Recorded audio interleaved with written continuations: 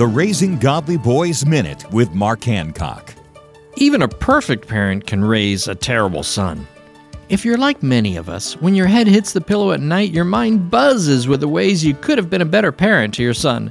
But Allie Worthington, author of the book Remaining While Raising Them, says to stop beating yourself up. She says even a perfect parent can raise a son who doesn't know how to apologize or deal with a friend's bad day.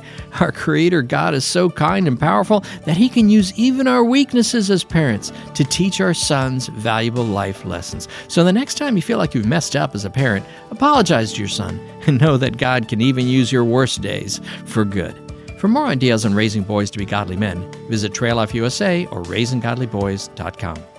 You can raise godly boys. Visit RaisingGodlyBoys.com. RaisingGodlyBoys.com.